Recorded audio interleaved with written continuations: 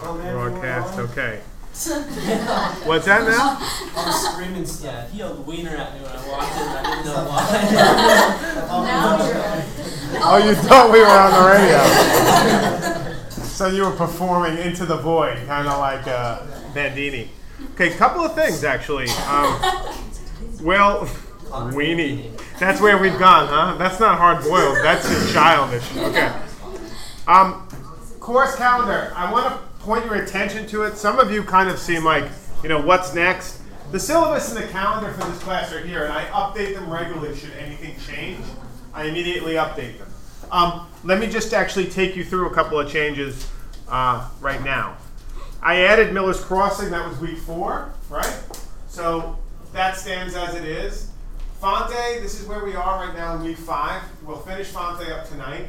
And then next week, week 6, we're going to be watching a film up in my office on the big screen. We'll be watching Double Indemnity. So make some time. It's going to be at an hour and 40 minutes. So we're going to go about 20 minutes after. It'll probably be from 6 to 7:40. Does that make sense? If there's a major problem, just come talk. Okay? With that, you can always make up the film on your own. I'm going to send out some selections from a book by James Nearmore called More Than Night. And that will give us the ability to actually look at that. I want to make sure that, I don't know if this is, anyone have earbuds? No. Yeah, I won't put them in, so you won't have to worry about my wax. Although, there's no wax to be had. Good room ears. I am Q-tip king. How do you know that? Yeah, this is good to know, right? Wax is good for your ears, though. Wax is good for my ears? It keeps germs out. But it's very bad for earbuds. So you gotta make a choice, right? At some point there has to be a choice. Okay. So, all right, good. Hi Leo, how are you? I'm good. Okay, so that will prevent, I won't put them in, that will just prevent any feedback. Okay, so to continue. Fonte will finish up tonight, Thursday. Next week, Tuesday, we'll probably meet upstairs and watch Double Indemnity, and then we'll talk about that after the fact. But we're also going to have a library research session with the librarian Peter Caitlin, who will be coming in and talk to. He's putting together a resource for the folks who are reading The Glass Key right now and getting ready for that. So he's coming up with a source. He'll be talking specifically to you, but I'm going to stagger the research projects for Wikipedia very quickly. I'm going to have another group I put together probably by the end of next week, and then a third group the following week. So you, the first group, start reading that book. Leo, you asked me and let me kind of reply. By about midweek next week, I expect you to be done with it. It's not a very long read, kind of like Red Harvest, and then be starting to do the research, right? And you'll talk with Peter. He'll be a resource, but he'll come in and talk to the whole class. Does that make sense? One of the things to think about, one of the ways to think about Wikipedia in this project is you're going to be, as a group, trying to make this Wikipedia article as good a resource for others to start doing their research. You're going to point them to other resources. You're going to point them to other frames of thinking about the book. But it's going to depend upon research, on secondary sources, primary sources, etc. And so this is our way of getting you in through the freshman seminar to kind of do pretty extensive research as a group.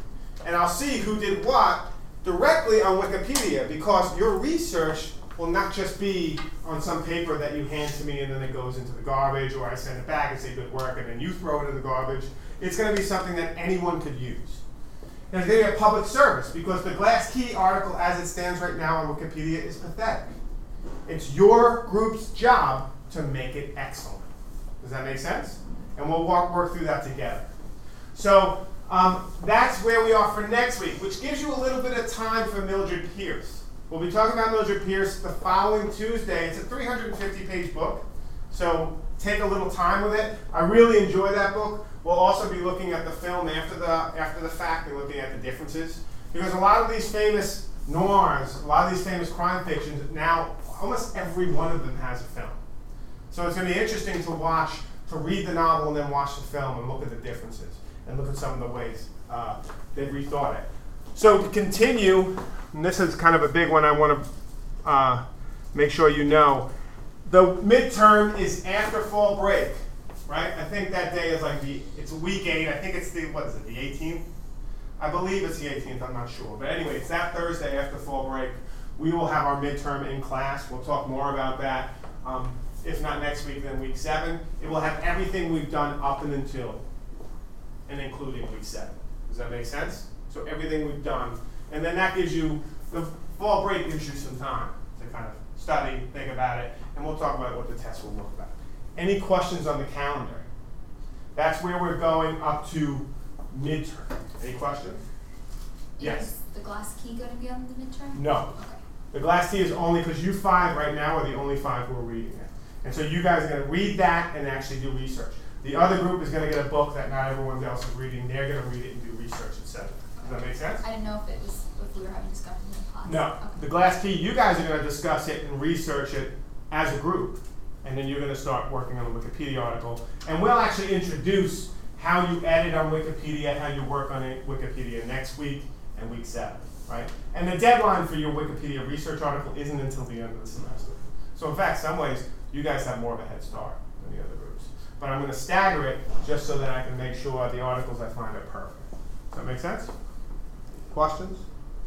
Okay, so that's where we're going up and until now. If you have questions about any of this, or if this represents an issue, just be sure to let me know. I mean, contact it. We have the syllabus here. We have the course calendar on the Hardboiled site. So just be sure to keep that in mind. The other thing I'll be putting up on the Hardboiled site is Peter Caitlin, who's the librarian we'll be working with in this class. He's actually the librarian who's working with freshman seminars, which is great. It works perfectly for us. He's going to have a resource that I'm going to link to off this site, which is actually an awesome resource. He's already built out a whole series of resources for editing Wikipedia, a whole series of sources for researching literature, hard-boiled literature, etc. So your first group are going to meet with him, but you're going to have an idea of how we use the library to find resources, right? And if you look at a good Wikipedia page, and let's do that together. Let's find a featured Wikipedia page. And this is kind of how I'm imagining this research project. It's somewhat unorthodox, but in some ways it's actually probably more relevant than a lot of the research you might be doing, because there's a couple of things we're going to be thinking about in the process. So here's a featured article, and it's a featured article on, of all things, a tooth comb. I love that there's a featured article on a tooth comb. And what a featured article means, not all articles on Wikipedia are created equal. Some are better quality than others. And this gold, that's a gold star, suggests that it's featured, suggests that it has the best, kind of most objective resources framed an article on Wikipedia can have. So it's kind of the best of the best. And it'd be interesting for us and for you to start looking at what might make a very good, look at that set of teeth, a very good article. And particularly with something as kind of off of our topic as a tooth comb. Look at this, for example. Look how many references this Wikipedia article has. Now, this isn't me saying Wikipedia should be your first and last stop for research. No. But Wikipedia, in many ways, especially if it's an excellent article, and part of this class is going to be making you think about what makes an excellent article and what doesn't, but also an excellent article will be an awesome starting point for you to research a particular topic. And what I want you all to do with your particular articles is make that article an excellent starting point of research for anyone who wants to find out more about the glass key or etc. Does that make sense?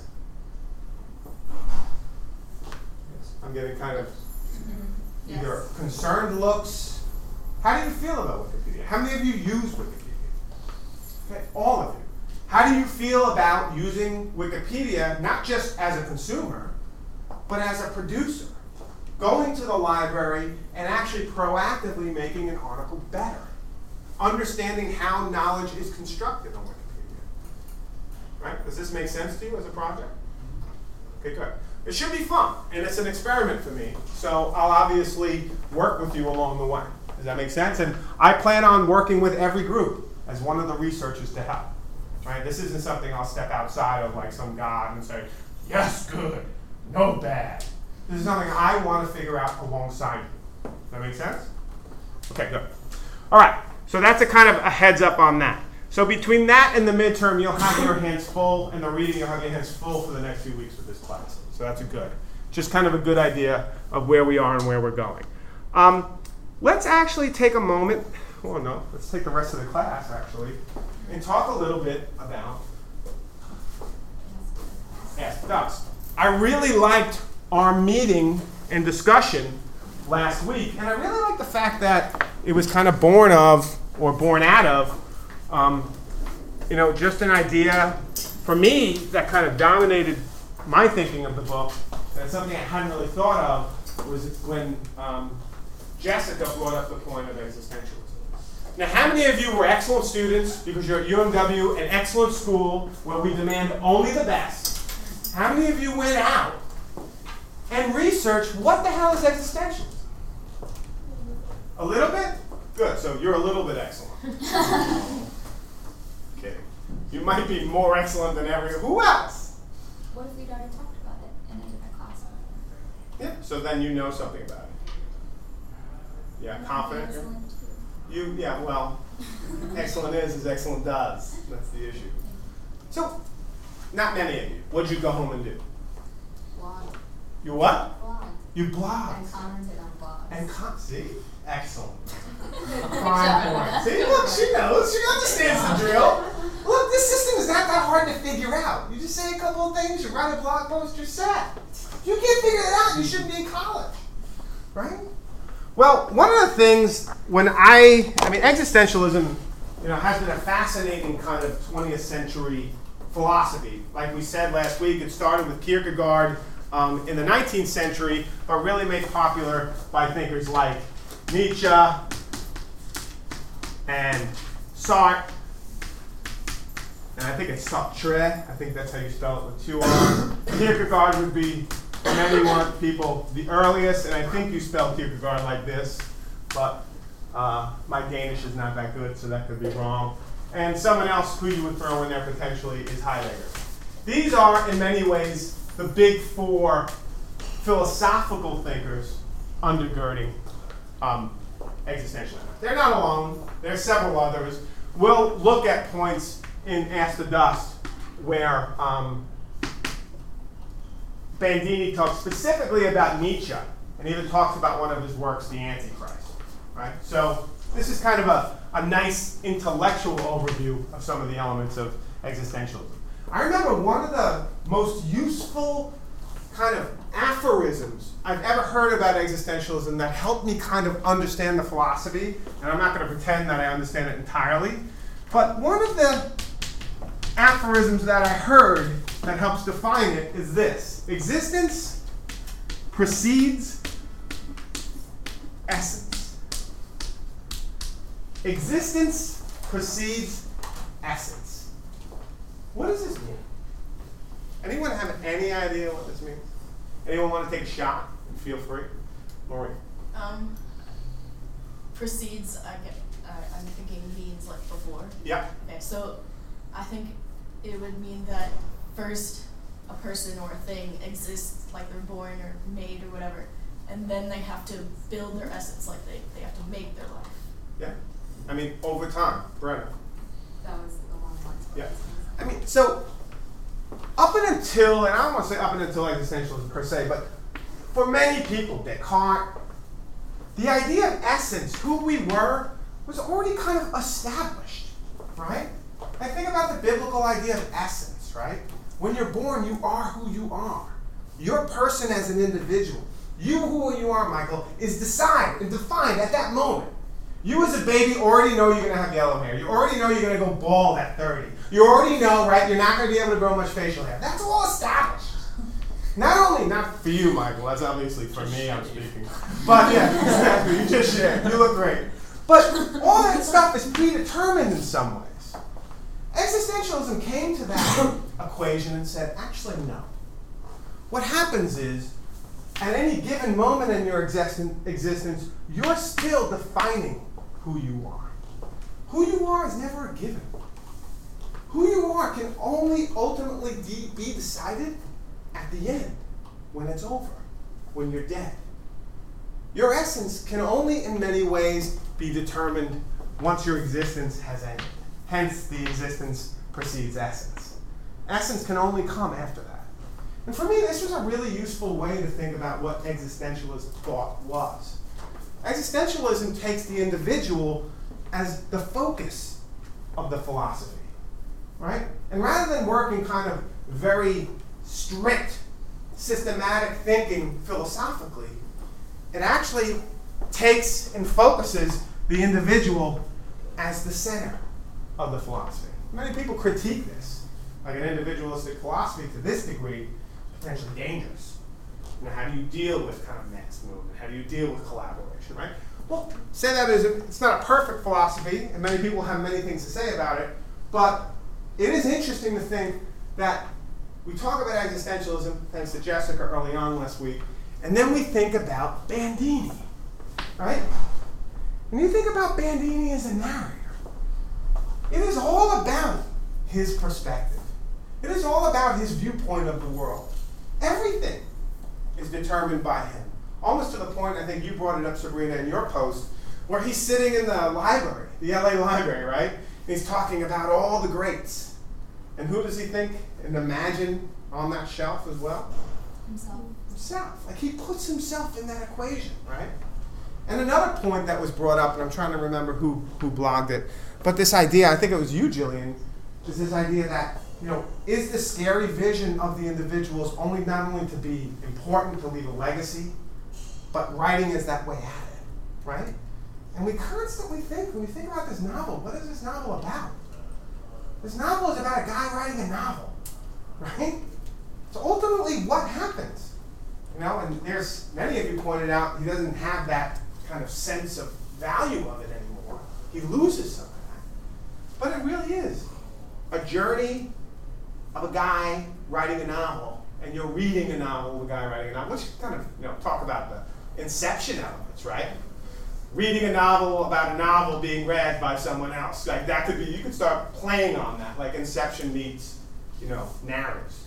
So what I want to do now is actually talk about this broad idea, and I really love framing this novel as an existential novel, particularly because we're going to start reading James M. Cain. And James M. Cain, who we'll start reading over the next week, actually Double Indemnity is a film based upon one of his novels called Double Indemnity. And Mildred Pierce is yet another one of his novels. The third one, he has a kind of trilogy of great hard-boiled novels. The third one would be The Postman Always Rings Twice. And those are three novels that many people very much informed the genre in the 40s, 30s, and 40s. So he is often referred to as an existentialist. And he hated labels. He hated the idea that people called him hard-boiled, didn't like the term at all. He hated that people said his fiction is existentialist, didn't like the term at all. He was very much against labeling.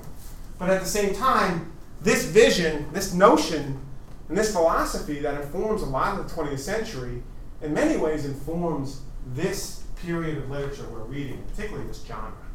So you actually made a great connection between why Exodus, many ways, might fit in Hardboiled. So thank you. I love it when students make arguments even if they didn't realize they were. So let's look at this book. Let's take a step back and we can talk all the generalizations we want. But let's get into it. Connor, you had actually mentioned, and I don't know if it was in a post or if it was on a tweet or what it was, but you mentioned the first paragraph. You said, I don't think I've ever read as good a first paragraph in any book. Let's start there. No better place to start. And you should read it and read it loud. And if you don't have a book, you know the drill. Love thy neighbor. That's actually not existentialist. One night I was sitting on the bed in my hotel room on Bunker Hill, down in the very middle of Los Angeles. Don't babble it. Read it clearly and loud.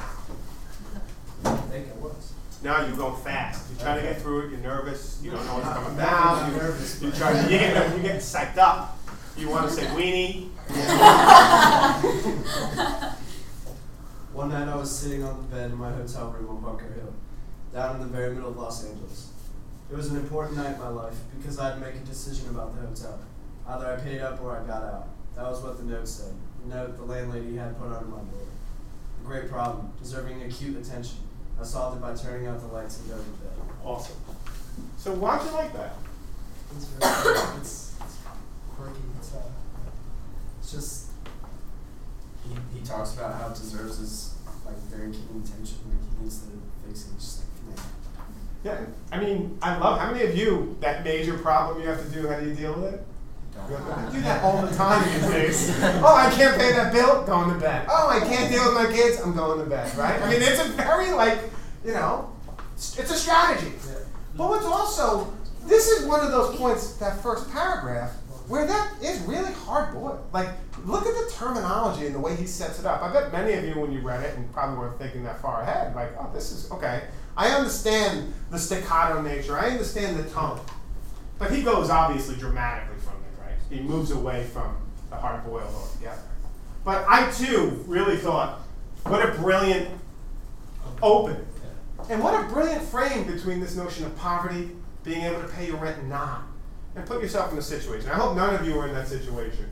But if you are in a situation where you don't know if you can pay your rent or your mortgage, you know, we've been through a crisis in 2008. We have to, as a culture, come to terms with some of this. There's nothing worse. There's no worse feeling. Speaking from personal experience, right? It's kind of harsh. And he's there. He's in it. And it frames it, without saying it from the minute, the depression. Right? Yeah, it really does. Say a lot in a very little.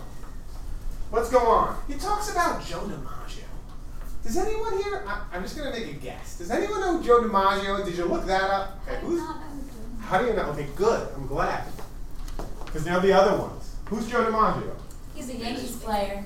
He is a Yankees player. And the Yankees have the greatest franchise in history, right? They have 27 world championships. There's no other team that's Right. just a point, a fact. Leo, I thought you were I going to love know. it so much. Yes, So- Leo is from Boston. Yes. Leo lived in Yeah. Boston for 2 years. Leo does look like you. Leo, poor Leo. 27-2. Or how many did they have? 4. They I had don't 2. know, actually, I've been to baseball game only once, to the professional one, and like 10 minutes after the game started, I turned to my neighbor and asked, when the game will start? I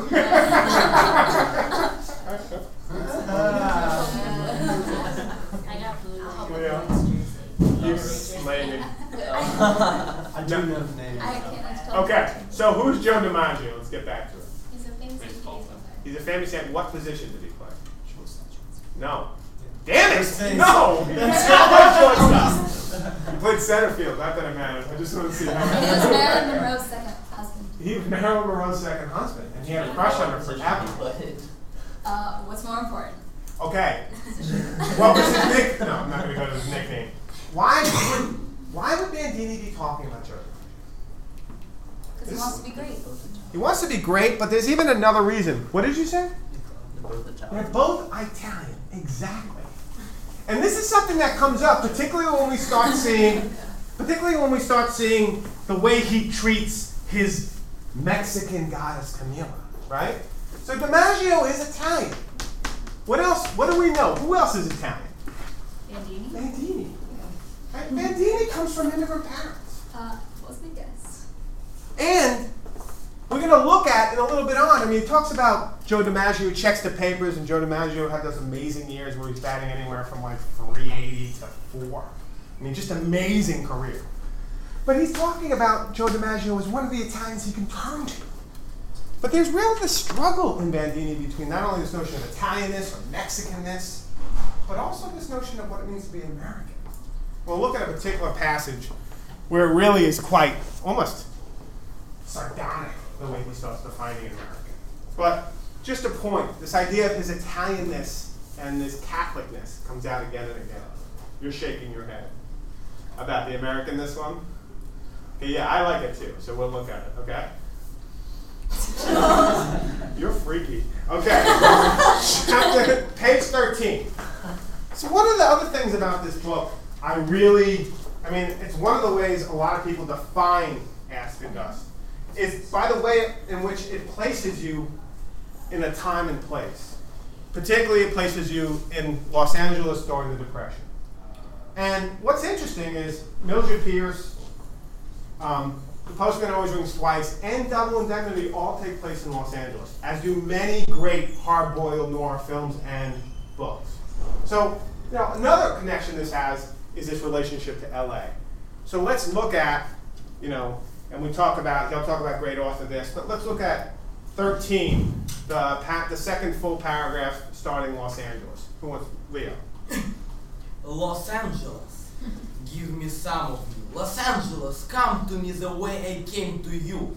My feet over your streets, your pretty town. I loved you so much. You set flower in the sand, you pretty town. A day and another day. And the day before, and the library with the big boys in the shelves, old Razor, old Mencken, all the boys down there. And I went to see them. Herr Razor, Herr Mencken. Hi. Hi. That's a weird way to write hi anyway. There is a place for me too. And it begins with B. In the B shelves, Arturo Bandini. Make way for Arturo Bandini, his slut for his book. And I sat at the table and just look at the place where my book would. Right there, close to Arnold Bennett. Not much at Arnold Bennett, but I would be there to sort of bolster up the bees. Old Arturo Bandini, one of the boys, until some girl came along. Some scent of perfume, sought the fiction room, some click of high heels. To break up the monotony of my fame. Gala day, gala dream. Beautiful. Well read. What do you make of this? Sabrina, you already talked about this in your post. You already mentioned this, and I like that you picked up on it. It's a great moment in the book. Why did you write about this one? What about this struck you? It just showed that he desperate to become a famous writer like all the other guys, but it's always out of his grasp. Yeah, and once he becomes, like you said, once he publishes that novel, it's not enough. It's almost nothing, right? And it's interesting too, one of the people he mentions here, this figure Mencken, that's actually referring to a writer, H.L. Mencken, who was a famous essayist, kind of cultural critic. He's the one who followed and reported on the famous Scopes trial about evolution. He's a really famous essayist and American man of letters. He is actually, in real life, he's Hackmo. He's actually Fante's mentor. Fante would write him these long, extravagant letters like we saw, right? And they would be 20 pages long, and Hackmuth would write him back 3 words, turn it into a story, here's your $15, go blow it on cigars, right? But actually, Mencken, the real man of letters, there's a whole collection of the letters between Mencken and Fante.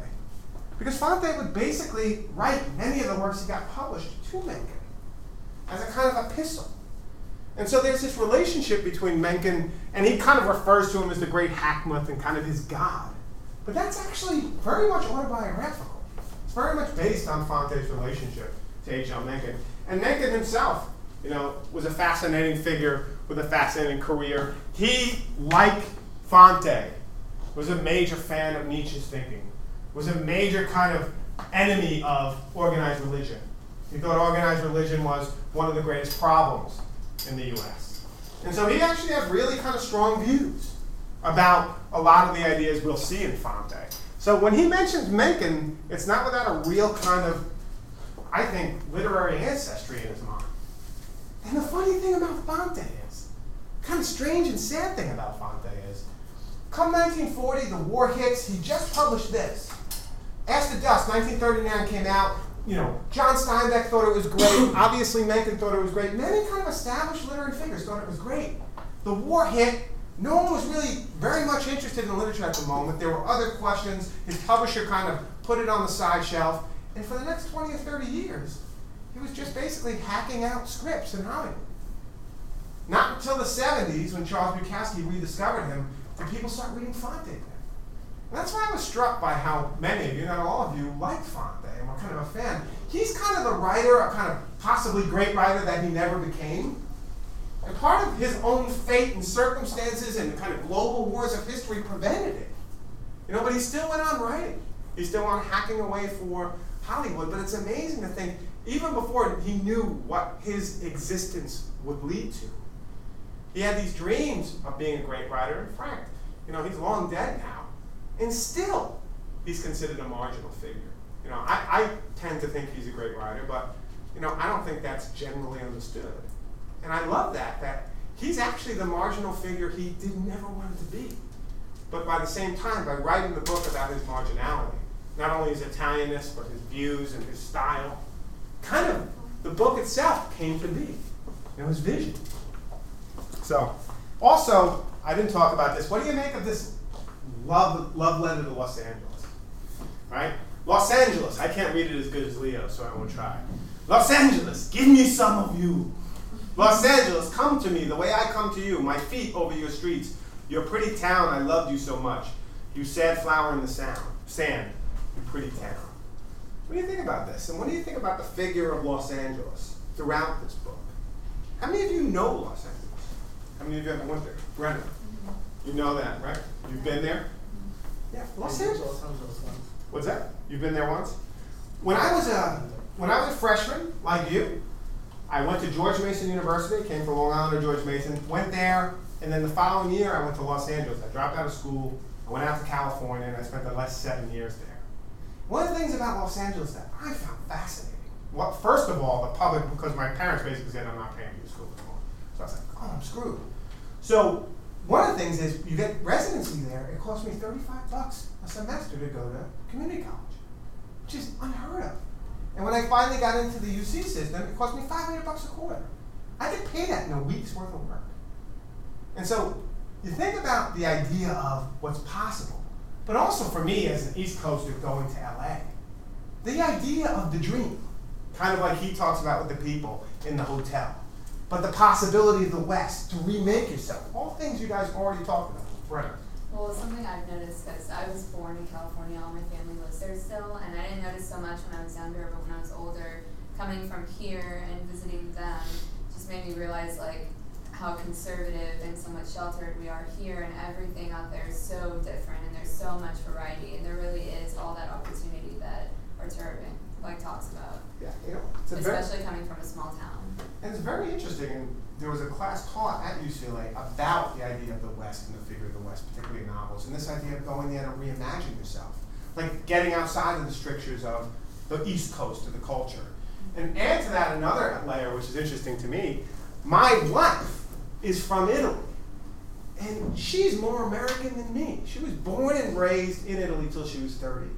But in many ways, she loves the idea of being in a place where you can kind of escape some of the strictures, some of the traditions, and kind of have the freedom to experiment. And for her, the U.S. still represents a lot of what we take for granted with that sense of freedom. And I think for us, on the East Coast, that's what California represents. So it's interesting how we always have these notions of a kind of, frontier. Whether you're in the U.S. or Europe, and other people might feel very differently about going back to Europe for a sense of that tradition that we don't have here. But I agree with you. And I remember coming back from LA to New York City to go to graduate school. In LA, it was like, hey, you have a job at a 7-Eleven? Awesome. You're kicking ass. In New York, it's like, what? You don't have a Rolls Royce? You don't have a $400,000 apartment? I was like, oh no. I got back here, I was like, oh, I'm living a terrible life of poverty for the next 10 years, And whereas LA, no one really cared. It was such a different notion of living your life, of values, and I always find that fascinating, the difference between the two. So LA for me does represent that. It does represent a place of possibility, in a frontier, a lot of interesting ways. And I think he's kind of getting at that, even though he shows it CV7. All right. And you'll even see on the bottom of 13, he'll start talking about, but the landlady, the white-haired landlady, kept writing those notes. She was from Bridgeport, Connecticut. And you'll see when he describes people, no one's from Los Angeles, right? Everyone's from somewhere else. Everyone's from Michigan or Connecticut, right? Or Colorado. Like the idea of a native in Los Angeles is kind of questionable, and it brings up these kind of assumptions about Camila, which is interesting, and we'll get to that in a second. All right, so let's keep going. Go to 17. I talked about Hackmuth, right? And Hackmuth obviously is his mentor. It's really H.L. Mencken, and this is who he's writing. But if you look at the top of that second line on the top of 17, Mr. Hackmuth, that the climate here has anything to do with it, please advise. Do you think, Mr. Hackmuth, that I write as well as William Faulkner? Please advise. Do you think, Mr. Hackmuth, that sex has anything to do with it? Because, Mr. Hackmuth, because I told Hackmuth everything. I told him about the blonde girl I met in the park. I told him how I worked it, how the blonde girl tumbled. I told him the whole story, only it wasn't true. It was a crazy lie, but it was something. It was writing, keeping in touch with the great. And he always answered, oh boy, he was swell. He answered right off, a great man responding to the problems of a man of talent. And I really love this relationship between Hackmuth and Fante because, frankly, Hackmuth was a great man established in literature. And he was writing this guy living in Bunker Hill, living off of oranges. They were having this kind of relationship. And Fante was very much inspired. He would write him lies, would write him these, stories that he would publish. It's just a fascinating figure. Now, how many of you know of the character he refers to, Faulkner? We all familiar with Faulkner, right? The greatest American writer ever, right? Good. Faulkner wrote a story that I think if I teach this class again, I'm going to incorporate into the syllabus, called Sanctuary. Has anyone read Sanctuary by Faulkner? Sanctuary is a hard-boiled novel, and there's basically this guy, Popeye, who's similar in some ways to, this is not the cartoon character, but his name is Popeye, similar in some ways to Bandini in that he's somewhat impotent. And so there's this crazy, horrific scene in Sanctuary, and I think I talked about it before in this class, where he rapes someone with a corn cob. That's right. And that's one of these kind of very violent images of noir and of hard-boiled that lives. And it's funny that, Faulkner, and I didn't know why, I always think of Faulkner in a very different frame than hard-boiled, but he very much did write.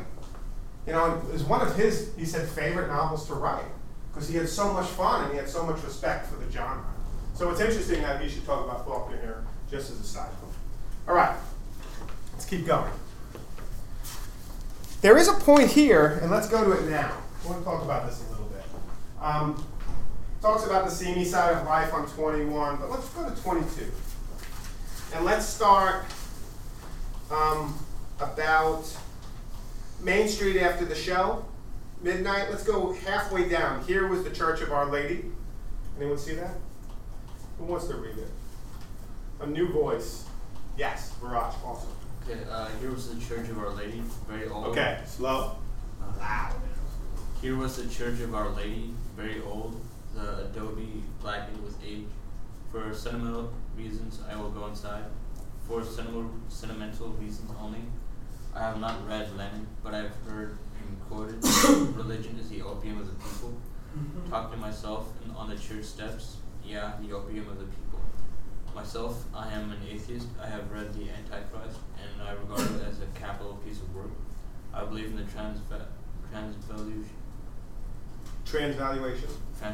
of values, sir. The church must go. It is a haven of the bourgeoisies, of boobs and bounders of all Brahma and mountebanks. Mountebanks, yeah. Okay, good. Let's talk about this passage. Okay, who's this Lennon character who's referring to? John Lennon? No. I am the walrus. Have you seen The Big Lebowski? Right. I am the walrus. What does he say?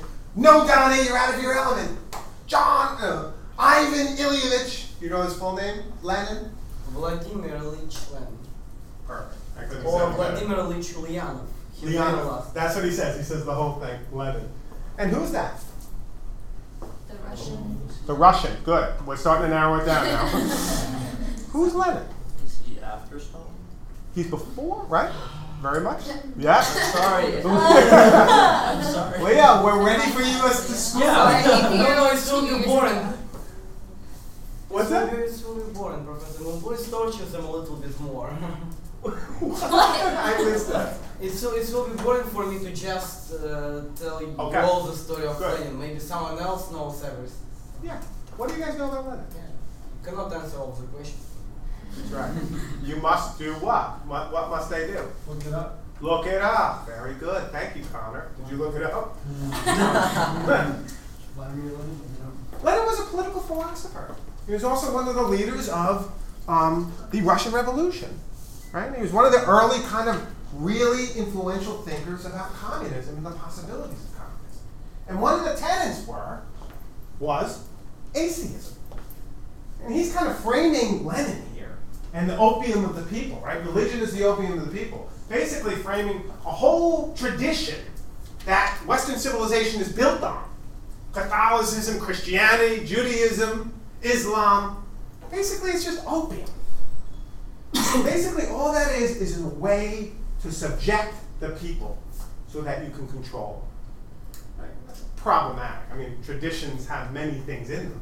But this was basically the gist of one of the tenets of his philosophy. And so, in a very kind of offhanded manner, Fante is kind of bringing Lenin in, talking about them. And then he goes on to say what? I have read the Antichrist. Who wrote that? Nietzsche. What's that? Nietzsche. Nietzsche. Good. Right? Because I just said it earlier. Good. So and now here comes down this idea of Nietzsche. One of the things that Nietzsche deals with, and this is what? Religion. But also particularly, I believe in the transvaluation of values. Sir, what does that mean? What does it mean to believe in the transvaluation of values? Yes, Leo. It means that socially acceptable values are actually don't mean that much anymore, and we should think about them again and kind of, change some of them. For example, the religion. Yeah, and challenge them. And this is really part of what Nietzsche's Antichrist was doing, was challenging the question of God. And that kind of famous shot heard across the world, God is dead. Right? And by saying God is dead, as a metaphor, what you're doing is you're challenging some kind of sacred values that we all hold dear, potentially. And so transvaluing that is, like you said, reimagining what the value of a God is. Maybe the value of the God is not this afterworld, is not this kind of narrative of social and cosmic order. But the value of a God is to subject an entire people, to use a narrative of God to keep a whole crew and a whole nation, say, down, or a whole world of people down. And that's a transvaluation of the idea of God, right? And this is deep stuff, right? This is like, Nietzsche as a thinker, the existentialist as a thinker, really in many ways framed some of the kind of values that we're going to challenge. And over the course of that century, deconstruct. Deconstruct some basic understandings and assumptions we have as a civilization. Now, this is not kind of like, oh yeah, time to take out the garbage and read a little Nietzsche. Right? When you read Nietzsche, there should something in you that kind of empties out. You would hope, right? There's something when you start reading Fante even, and if you read Fante and you read it closely, something in you should start saying like, this doesn't feel right. Something's wrong.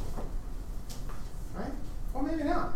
I don't know. But for me, I always thought when I was reading a great text or I was coming to a great idea, something in me was fighting it, was struggling it, didn't understand it or didn't want to. Right? And this is just throwaway he's doing here. Throwaway. Almost making it somewhat, cliche. And he goes on, I believe the transvaluation of values, sir. The church must go. It is the haven of the bourgeoisie. Does anyone know what that is? Where that term? Did you guys look up that term? I did. Rock and roll. Yes, Sarah. What's that? Uneducated. Uneducated. And the bourgeoisie actually was a term that Mencken came up with to kind of talk about the uneducated middle class. And it's kind of a term he framed, and it's playing off of the term the bourgeoisie. And so it's actually very much in the school of Mencken's thinking. And it goes on, it is the haven of the bourgeoisie, of boobs, bounders, and all brummagem mountebanks. Brummagem? You guys look that up? There's this thing, it's this crazy invention. Came out in like 1994. You guys might have heard of it. It's called the internet. One of the things you can do with it, you can put a term in there. And what happens is amazing. I looked up mountebanks. Mountebank. What's a mountebank? Deceives others. That's right. And founders are worthless. They're worthless. Worthless. Mountebank's kind of a charlatan, right? A fake. And the brumogen is also that. When you say a brumogen, it means like you're getting something, but it's not the real thing, right? It's a fake, right? A brumogen Pullman is from a term in Great Gatsby, and it actually means a fake kind of type of car or type of railroad.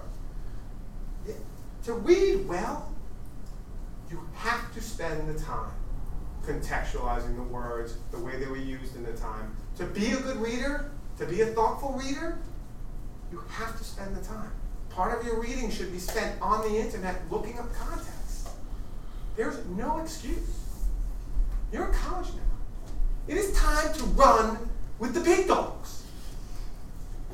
Jillian. Can I just say something I noticed? Yes. The only What time did you he- notice? The only time he ever uses alliteration is only with the letter B.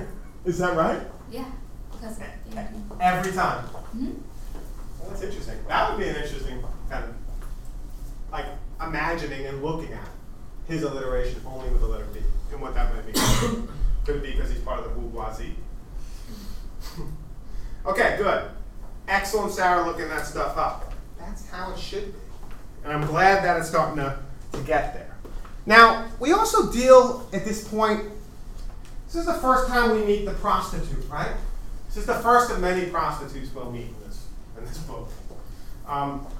And let's go to page 23 because it starts drawing the line around some of the racial and ethnic kind of problems with Bandini and Bandini's imagination, and particularly with Camilla. And we'll see that very soon.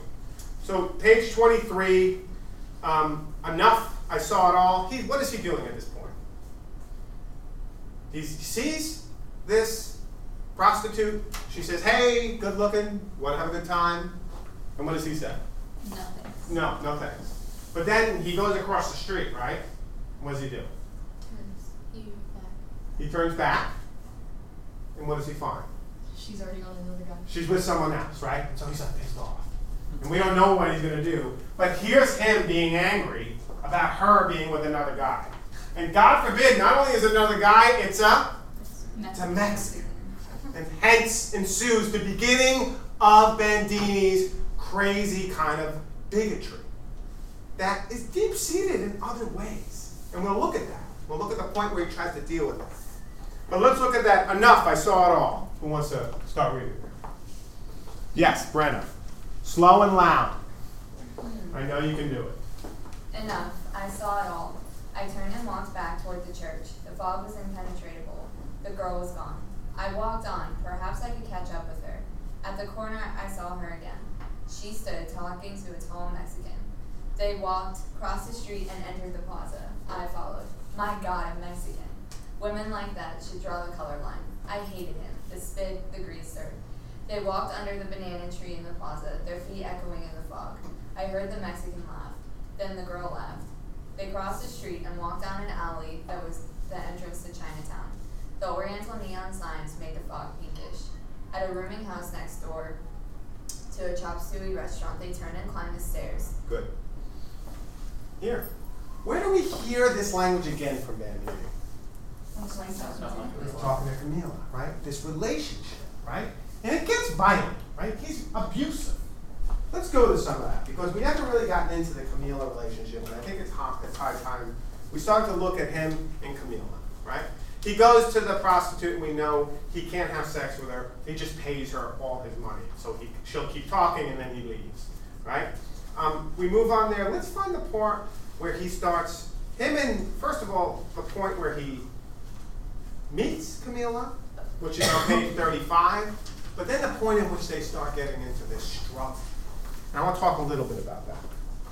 All right, so where does he meet Camille? The diner. The diner, it's the bar, right? What's it called? The Columbia Cafe? That's what it's called. Right?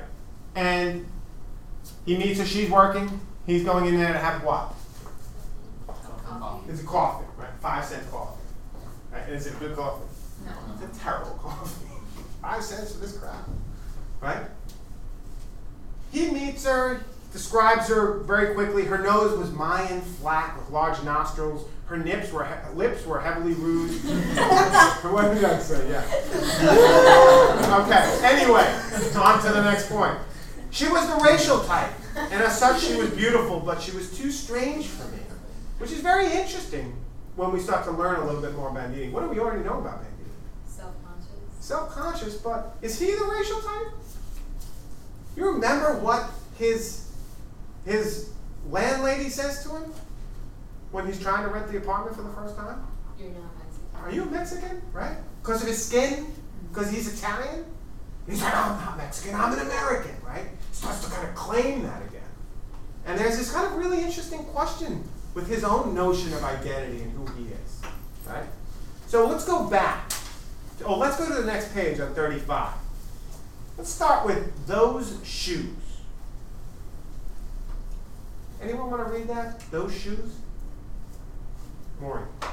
Those shoes, they were huaraches. How do we pronounce that? Huaraches. Huaraches? Okay. They were huaraches.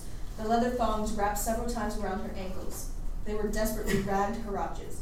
The woven leather had become unraveled.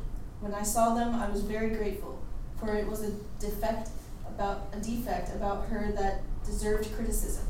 She was tall and straight-shouldered, a girl of perhaps 20, faultless in her way, except for her tattered huaraches. And so I fastened my stare on them, watched them intently and deliberately, even turning in my chair and twisting my neck to glare at them, sneering and chuckling to myself. Plainly, I was getting as much enjoyment out of this as she got from my face, or whatever it was that amused her. This had a powerful effect upon her. Gradually, she pirouetted and dancing subsided, and merely hurried back and forth. And at length, she was making her way stealthily. She was embarrassed, and once I saw her glance down quickly and examine her feet, so that in a few minutes she no longer laughed. Instead, there was a grimness in her face. And finally, she was glancing at me with bitter hatred. Okay, good. How do you guys feel about Bandini at this point? Right? This is one of the points in the novel where, he's going on, crazy guy, prostitute, can't have sex, doesn't know where he is, kind of claiming I'm an atheist. But what about this point? This is a particular point in the novel. What is he doing to Camilla? What is he doing? Embarrassing her. Yeah, right? And almost to the point where he's making a point of it. And why is it? Because she embarrassed him. Yeah, because he's taken some offense that she laughed at him, right? And so he becomes brutal. And this is a pattern he comes back to again and again, right? He turns on her. Right? So here's the first stop, and now he uses the shoes. Right? That's the one.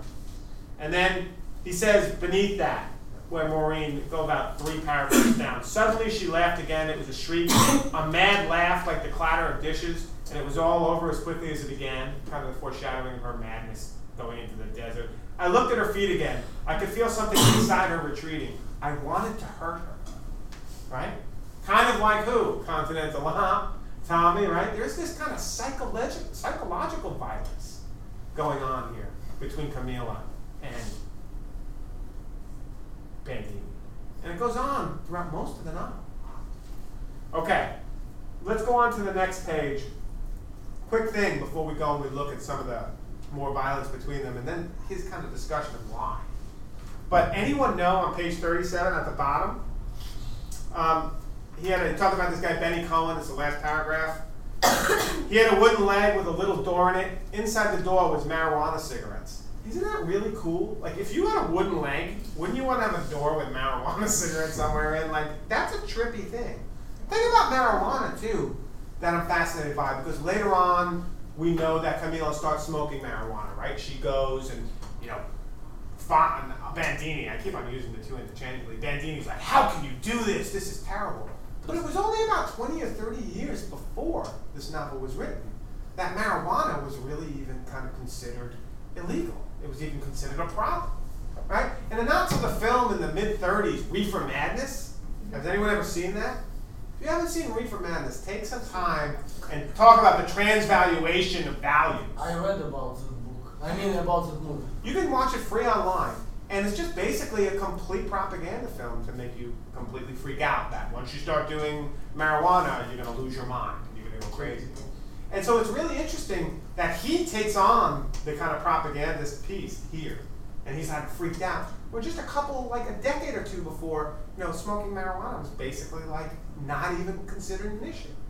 And it's kind of interesting when we talk about the transvaluation of values, how something that we all now, if someone would say marijuana, you'd all be like, ooh, is there some more you're going to kick out? Oh, you just smoke marijuana. 100 years ago, they'd be like, what? What are you talking about? It's a plant. You roll it up, you smoke it, like tobacco. It makes you feel a little weird, but no one ever killed anyone on marijuana. Or maybe they did, I don't know, I'm not saying that. But the vision is that we kind of built a whole narrative around marijuana over the last 100 years, right? And that's that notion, that Nietzschean notion of transvaluing an idea. And whether or not this isn't about marijuana, but it's the way in which in a particular moment, in a particular culture, something has a particular balance. Something has a particular way we look at it and come together. And I think in 100 years, you look back on it, and we might be like, why did we think sending kids to college would be useful? All they did is get drunk, right? Like, we had no control over them. What was the good idea about putting men and women in co-op, what do you call it? Not co-op. Co-ed dorms, right? That was all down. They're 18, 19-year-olds. They're bound to go crazy, right? We didn't think about that. Like, they could come and look back at this whole experiment we're doing and say, that was insane.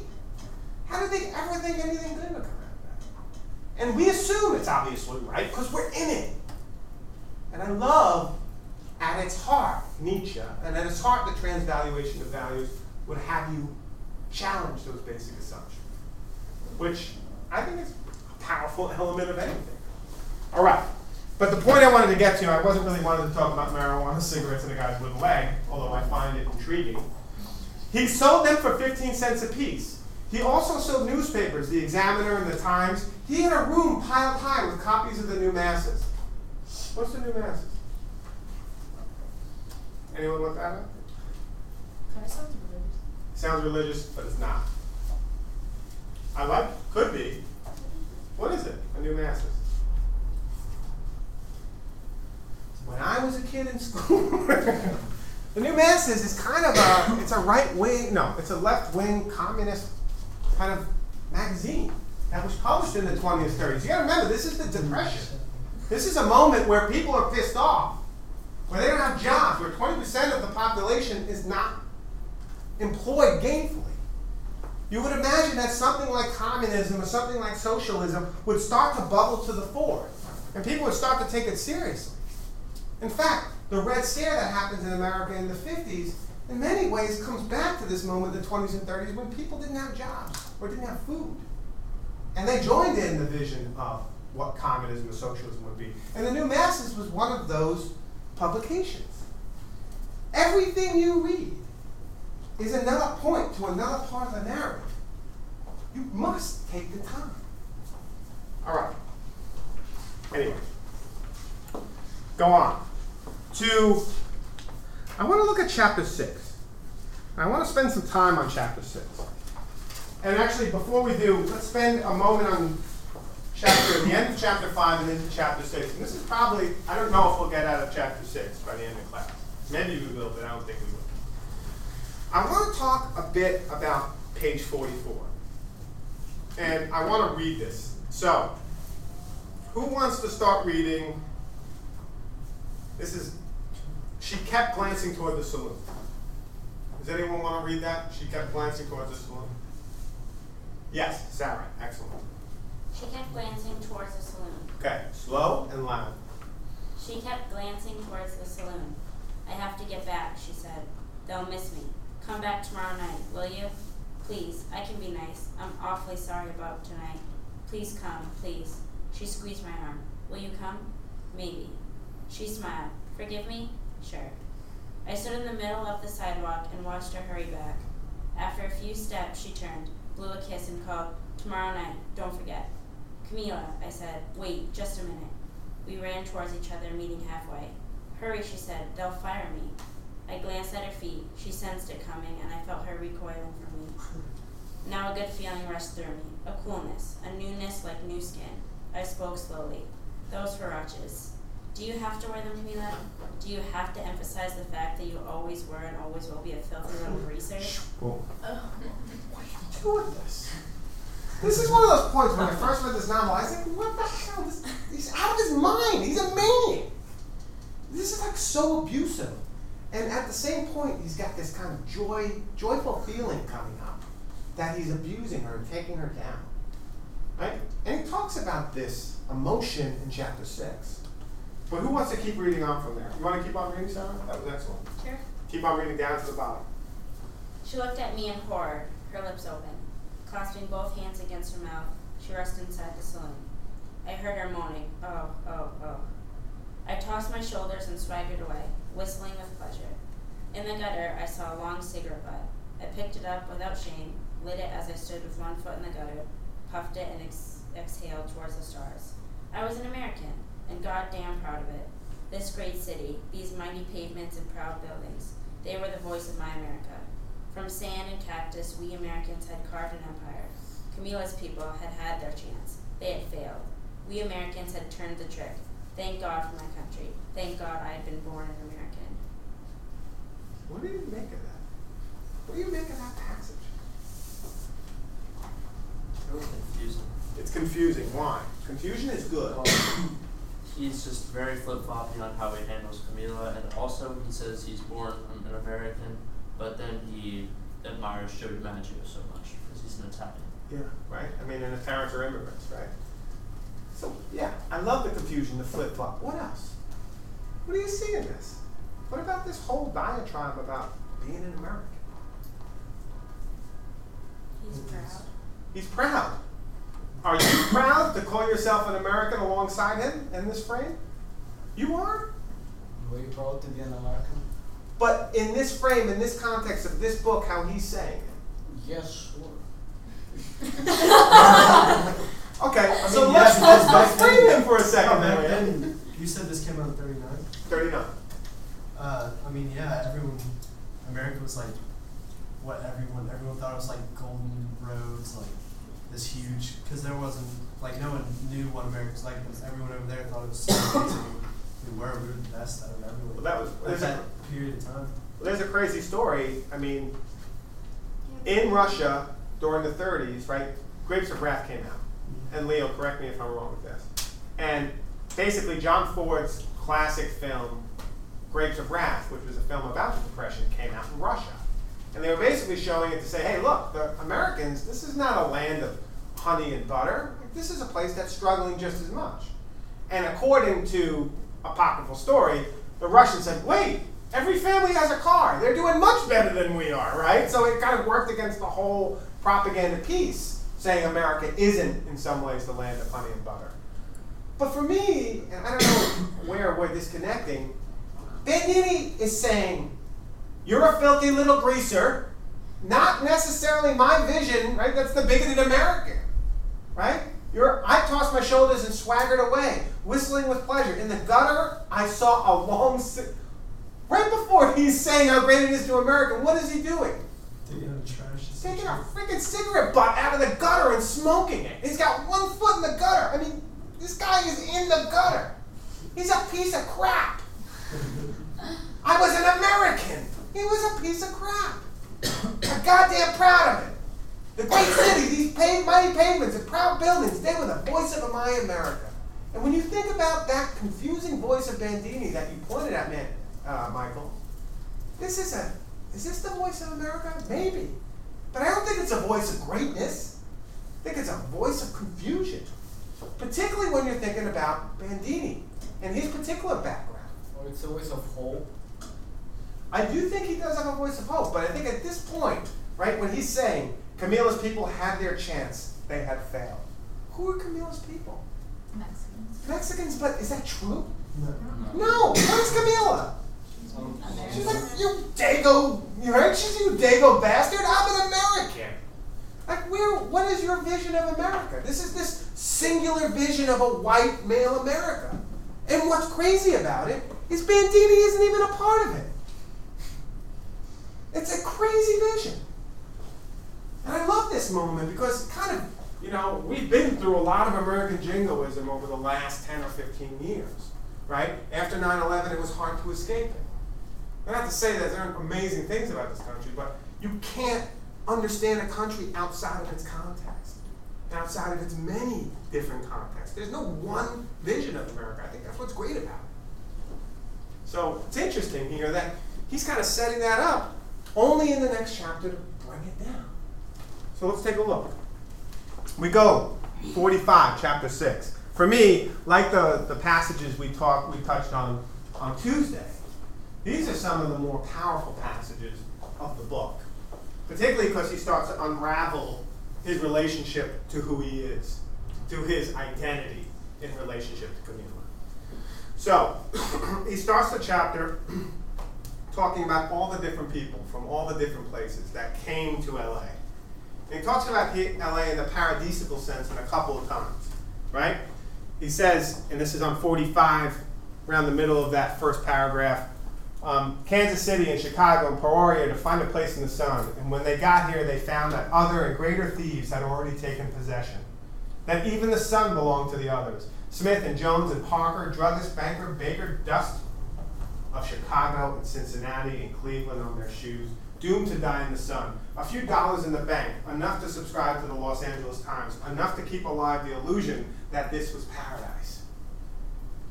That their little papier-mâché homes were castles.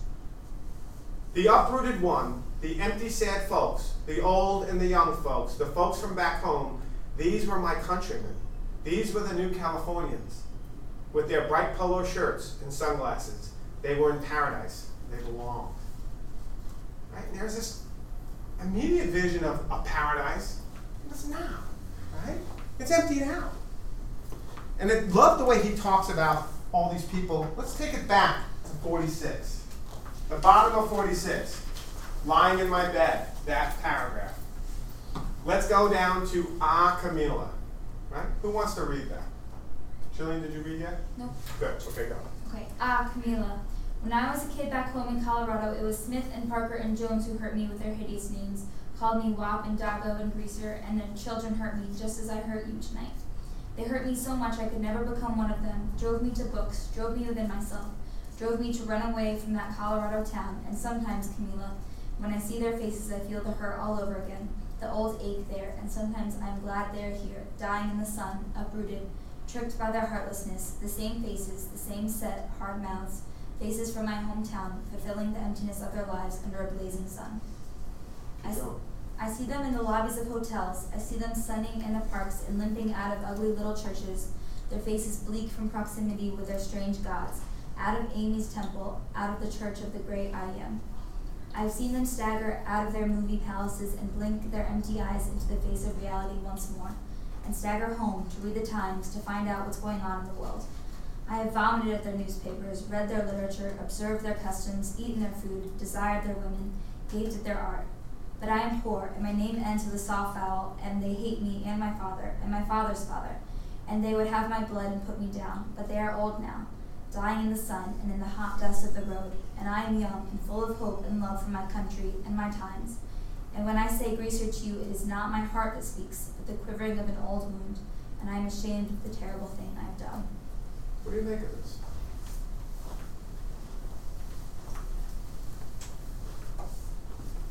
What do you make of these passages? What do we learn about Bandini? He was made fun of. Yeah, I mean, he very much, same thing that he's doing to Camila, who did to him? Other kids back home. Right? The Parkers, the Smiths, right? The Joneses. Remember that moment where Camila, she has another identity. What's her other identity? It's not Camila Lopez, it's Camila. Remember it? Somebody else. Lombard. Right? This anglicized name. Right? And there's a sense that what we're seeing with both Camila and with Bandini is that kind of struggle with this notion of their identity. Not only as an American, but as something else. And that moment of hope that you talk about, Leo, I think it's here too. And one of the points I see it is, but I am poor and my name ends with a soft vowel. Ini. I'm a Bandini. You can always tell in Italian because they always got an ini, right? There's always a little ini, right? That's what he's talking about. Desire their women, gasp at their art, but I am poor, and my name ends with a soft vowel, and they hate me and my father's father, and they would have my blood and put me down. But they are old, dying in the sun in the hot dust of the road, and I am young, full of hope and love for my country and my times. I love that vision. To me, that's a vision of America I can get behind, right? A vision of kind of a new era, a new order, a transvaluation of what it means to be one thing. A rethinking about questions of ethnicity and race, things that will define the 20th century. For me, that's kind of a point where you've got to problematize this thing. Bandini turning on Camilla is obviously a direct reflection of his own pain. People are turning on him, right? Framing him for being different, for being other. And he doesn't even give her, almost throughout the entire book, that space as American. He himself is blinded by the same thing that he hates these others for. This is kind of very confusing, right? And it's part of the genius of Bandini as a character. He's no one thing, right? His essence is anything if not chaotic and unpredictable. Now, one last question. What is Amy's Temple? Anyone look this up? This is cool. So, this is what you're missing. Okay, when you read your book, and this is what you do, right? You pick up your book and you're like this. Okay, I'm done. Let me go. Right? This is what you miss. You miss some amazing elements that are just kind of offhanded pointed to. I'm using the wrong mouse, but are really kind of amazing. Let me talk to you about this. No, it's not com, it's org. There we go. Amy McPherson was actually a Canadian American, and she actually started one of the most popular churches of the 20th century. And let me just get her here. Yeah. And she's of the Flapper era, she's a fascinating woman. In the teens and 20s, she started a church, and the church was based in Los Angeles, and it was called the Foursquare Church, which is interesting. How many of you use Foursquare as a place to check in and say, hey, I'm here? No one? Good, so that means you're not annoying. So Foursquare is actually a social service where you check in and you're like, hey, I'm here. But she started this church, which was called the Foursquare Church. And what was interesting, she was the second woman in the U.S. to get a radio broadcast license. And what she did, kind of like we're doing, she broadcasted out her sermons. And what was crazy about her sermons is they were actually inflected by popular media, by film, by literature. They weren't traditional ideas of religion. She was kind of melding in a whole new, very West Coast hippie aesthetic for the idea of a sermon. She was a radical. And she was obviously highly religious, but also a very radical woman. And she created this huge kind of following. Almost the megachurch before the megachurch arose. You could put Amy Semple McPherson on. And she's very much a kind of element of the moment Bandini is talking and Fante is writing. And Fante, you'll see in this passage, he has a real deep disdain for films.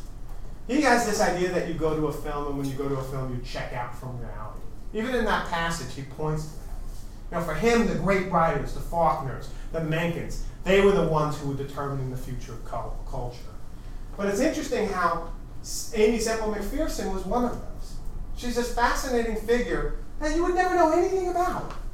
If you just went by and said, Amy's church, this is a whole part of LA culture in the 30s that I find just truly fascinating.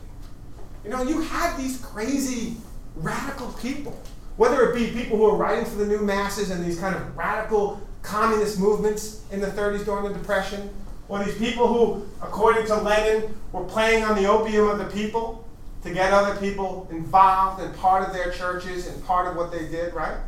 But she was doing it in a radically new way. She was bringing popular culture to the sermon. Kind of a fascinating thing. So let this be my last point. There's a lot to say about Ask the Dust, and think about this question of ethnicity and this Americanness that comes up here. For me, it's a very deep and problematic part of Fante's novels, and it comes up again and again in all his novels. It's crucial, much like his Catholicism. But the other thing is, yourself when you're reading, do I really know what I just read? Do I really know what these things just mean? And will that magic box, known as a computer, help me? It can. We're not that far away from, what's her name? Princess Leia coming on your desktop and saying, help me, Obi-Wan Kenobi. You saw Tupac at Coachella. The future is now. The hologrammed reading assistant is coming. But think about it. How easy it is for you all to just go to the web and start augmenting your reading with it. But it's amazing to me how few of you do. What are you here for? To just look at my beautiful face? There's got to be more to life than this. You need to take control of it. All right, you're free. Happy Thank you, birthday, guys. Google. What's that? Happy birthday, Google. Happy birthday, Google. Now use it. What? All right.